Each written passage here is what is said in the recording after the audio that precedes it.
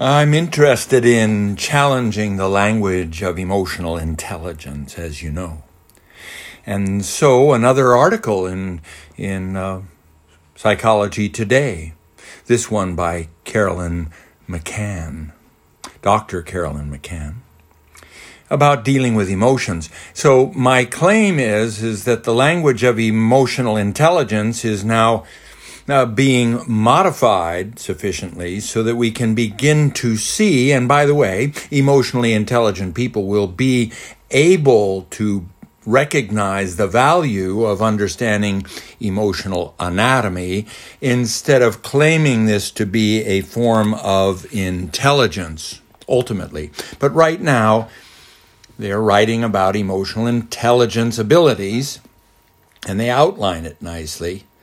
Requires an emotional understanding and management related to emotion that is more flexible and uses emotional regulation strategies. Now, for me, again, here we are seeing the wish that mankind could somehow dominate and control, and that lens that desires to dominate and control calls it emotional intelligence, as compared to now standing back, seeing through this lens of awe and wonder, seeing the lens of awareness that is available to us via the gratitude pathway, a competing frame of mind that allows us to understand that this isn't about a skill base, but it is about an understanding of how the human mind works. And so they're beginning to say that people with high emotional understanding are able to change the emotional regulation strategies they use across different situations. That's a skill base, yes, but to approach it as an intelligence rather than an understanding has the drawback of leaving us stuck in I'm intelligent and you're not. You see, that's a lensing of emotion. Now, granted, the greater flexibility is no longer stuck in that lens because people with high emotional understanding use some strategies more than others in different situations. All right, now, the challenge that we would have is to see that this emotional management is a skill and ability that's being called intelligence instead of a familiarity. And so emotional intelligence and emotional regulation are related, but the value here is that they are importantly separate psychological concepts, according to Dr. McCann. You see, emotional intelligence is a set of abilities, and that's where I'm taking issue, that the concept of setting us up, looking through the lens of intelligence, makes it sound as though it is something I acquire rather than something I begin to understand and apply and learn how to share. For me, the important notion here is that we are learning a vocabulary that is learning to share, an awareness, a familiarity with emotional anatomy, and therefore, instead, as is Dr. McCann's dissection of these ideas, that people with higher emotional intelligence tend to use more effective emotional regulation strategies.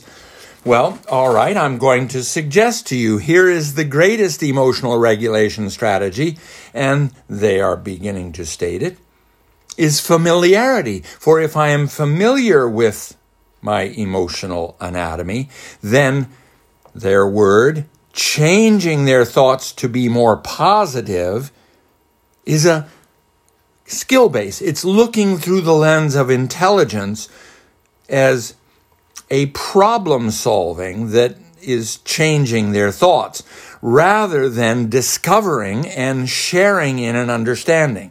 So choosing our thoughts wisely instead of changing our thoughts, I am taking I am claiming to be the vocabulary that helps us understand this to be emotional anatomy rather than emotional intelligence. For if I am familiar with my strategies, if I'm familiar with effective and ineffective strategies, then I am privileged to choose more wisely my navigation of the ocean of emotion. And that she is citing research that is attempting an intellectual description of emotional intelligence, and that they are claiming that high levels of emotional intelligence is more flexible in how they are using these different strategies to regulate emotions. Definitely, for all of emotional anatomy is summarized as freedom versus slavery, and with greater freedom there is greater flexibility. So I'm claiming here that the language of emotional anatomy is going to be of greater value to us in the long run, for it is a description of how the mind is working, rather than claiming it is a skill base of strategies applied to then create an emotional regulation or a control over the emotion. You see, it's not that emotionally intelligent people are using more effective strategies, but that they change their strategies. They change the strategies that they use to suit their situation. Remember, this is freedom versus slavery. They are becoming aware of emotional anatomy, and through awareness, then, they are given the privilege of freely choosing. The emotional understanding that we see these different emotions that trigger one another. These are default emotional reflexes that now are being described within the emotional anatomy. Unfairness makes people angry. Yes, that's true. That's unfair. And it will make people angry. Knowing how emotions progress over time, you see, that's emotional anatomy, such as anger might intensify into rage, or frustration might trigger anger, you see. So, knowing the consequences of feeling a certain way, such as feeling angry with your partner might lead to an argument or a relationship difficulty, and knowing how you might feel in particular events, when particular events happen to you, such as knowing that your partner is being late without a message, would make you feel angry. So this is a description of emotional anatomy that we can begin to share openly, rather than imagining it to be a skill base of management. But you see, they go on to point out the difference between this understanding of sequences, such as disappointment leads to frustration, leads to anger, that disappointment can indeed lead to frustration, angry. So rather than understanding emotional anatomy, I allow disappointment to take over. I get trapped in the lens of disappointment. I interpret my world through the frustration and the angry feelings, instead of being able to see more clearly that the setup of disappointment might repeatedly cause trouble, cause dissociation into counterproductive habits and mood patterns. Now, emotional management involves knowing how effective different emotional regulation responses may be for a given situation.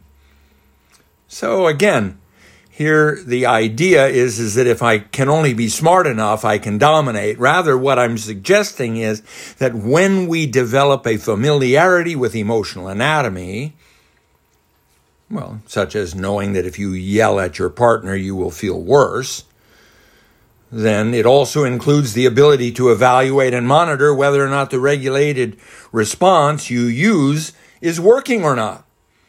So you can change your tactics if you are doing what is not working.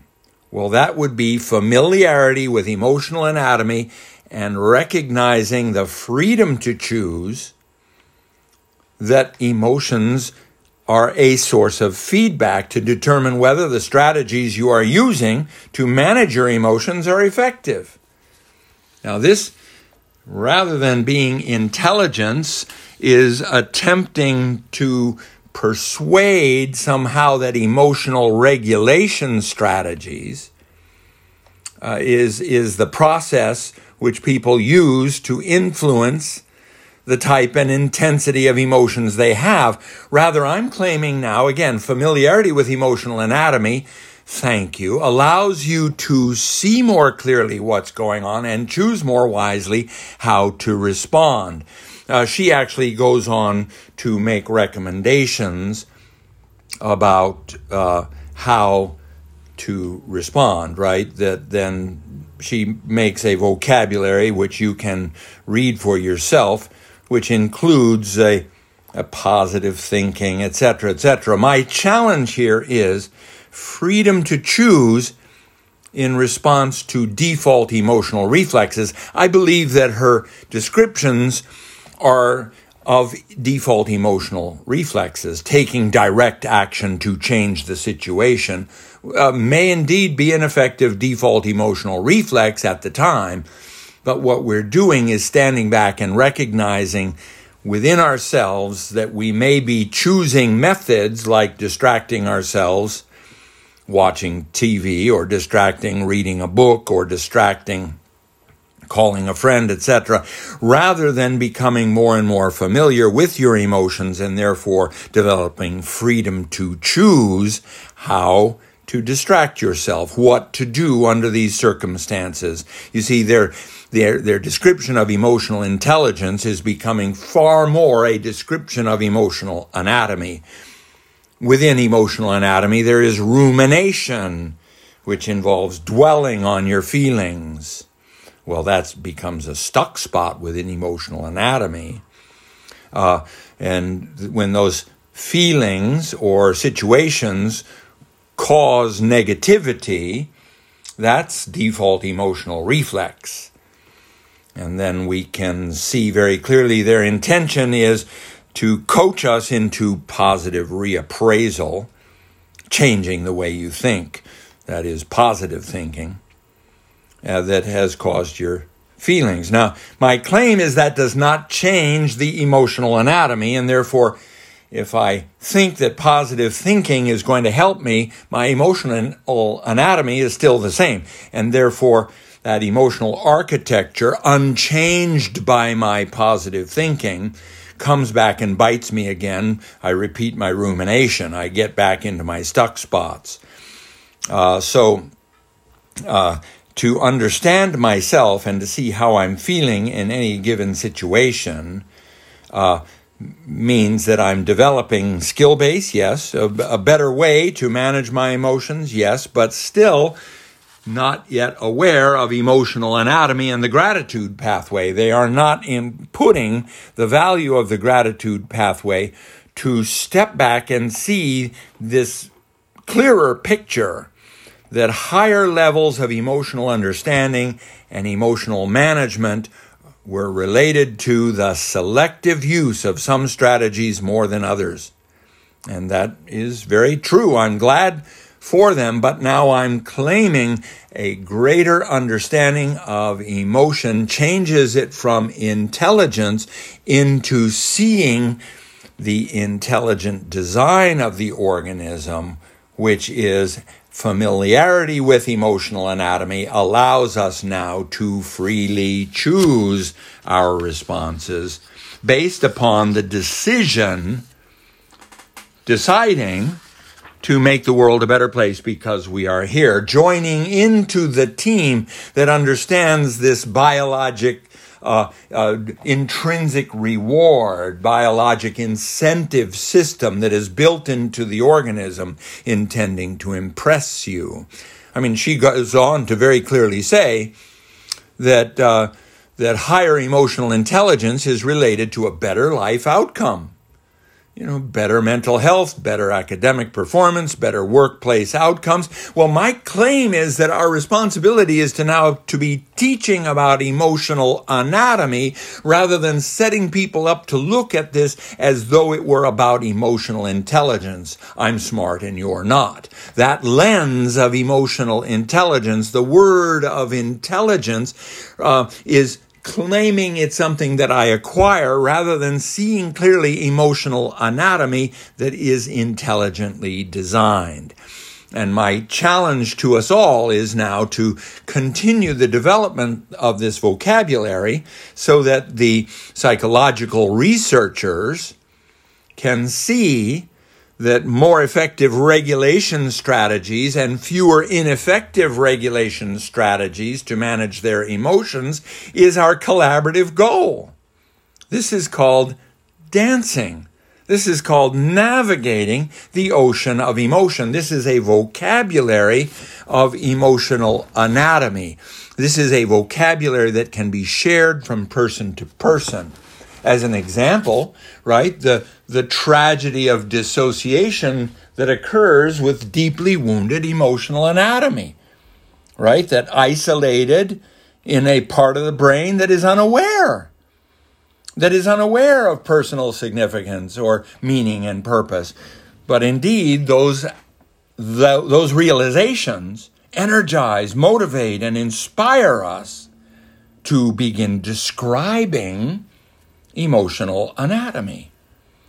That your suffering has a purpose, you see. Here, this wounded emotional anatomy may remain stuck in negative rumination, and that strategies may be suggested over and over, but this is an emotional anatomy that repeats itself endlessly. Your suffering has a purpose, for awareness allows you to develop compassion for your fellow man. The default emotional reflexes that are generated by betrayal trauma provoke dissociation into survival strategies and never seem to escape those survival strategies until invited into the bigger movie, invited into the better movie, invited into the new movie. And so it is through this tug of war between stories that we see the description of emotional anatomy rather than selling you on the idea that you're smart and I'm not. The idea is to be inspired finally to realize that true love is inviting us. Indeed, it invites us to overcome our attitudes.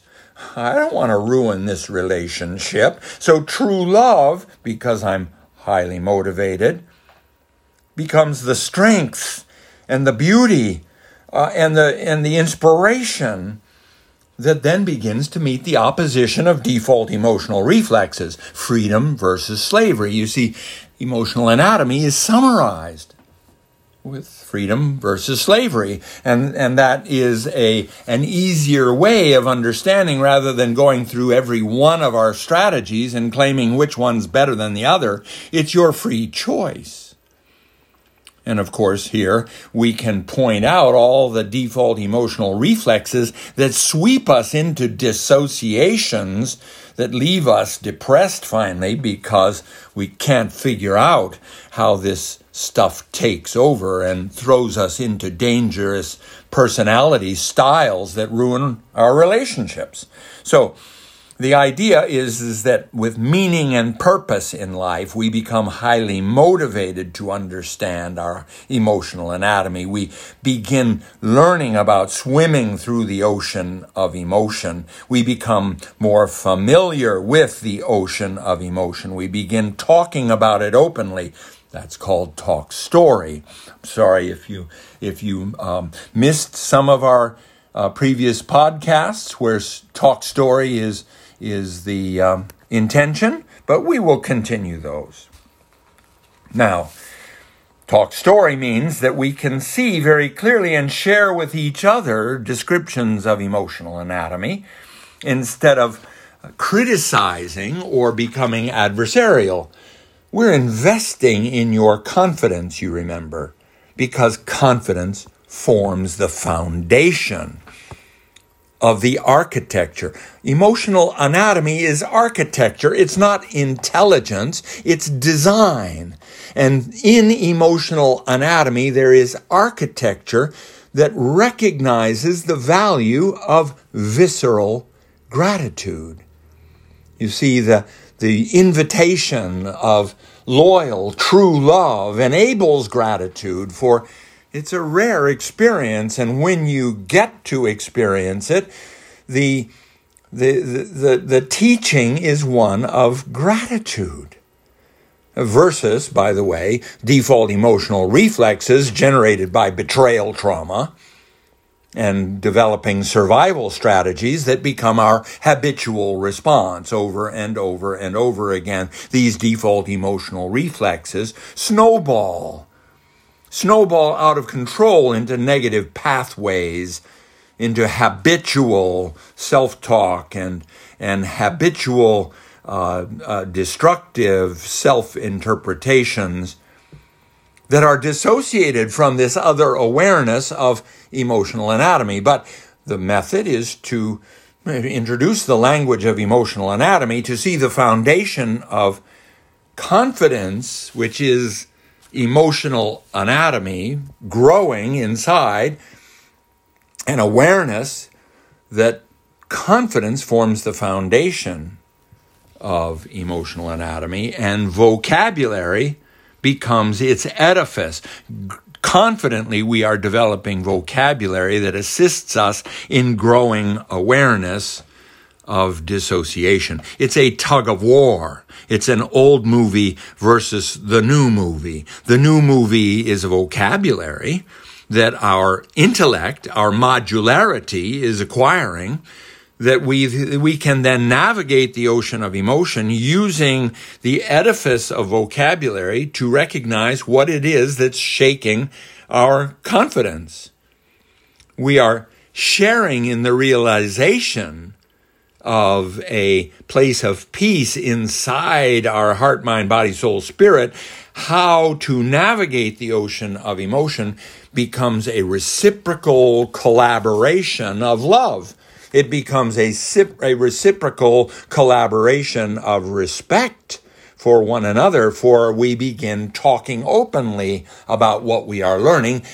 As, by the way, I compliment that I am complimenting that Carolyn McCain, Dr. McCain, has begun sharing her emotional intelligence strategies. But that emotional intelligence is missing the vocabulary of understanding this to be emotional anatomy, rather than inviting you into believing somehow that you can figure this out. It is more, I'm suggesting, that we are being invited into understanding how it works, and thereby, freedom versus slavery, able to make the wise choice for what works better and better and better.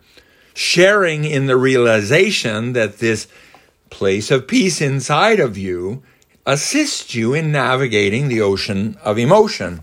For you can tell what shakes your place of peace. This is indeed this reciprocal collaboration and respect and sharing with one another to acknowledge the value of our love, which then motivates our interest. You can call it semantics if you will, but motivates our interest in understanding how the mind works. Recognizing, that as we talk about this reciprocal collaboration, we run into contradiction.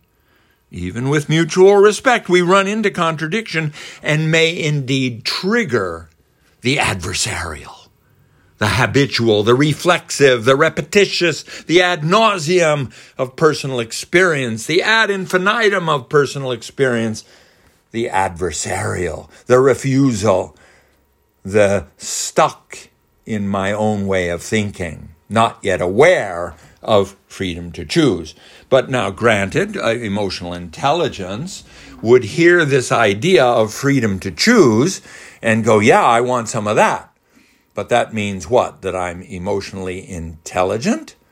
No, it means that you and I are beginning to share in a language that assists us in seeing that emotional anatomy is inviting us all into this experience of freedom versus slavery, and helping us develop a vocabulary, an edifice on top of our confidence that is the foundation of emotional anatomy, that uses vocabulary to assist one another into the blossoming of our person.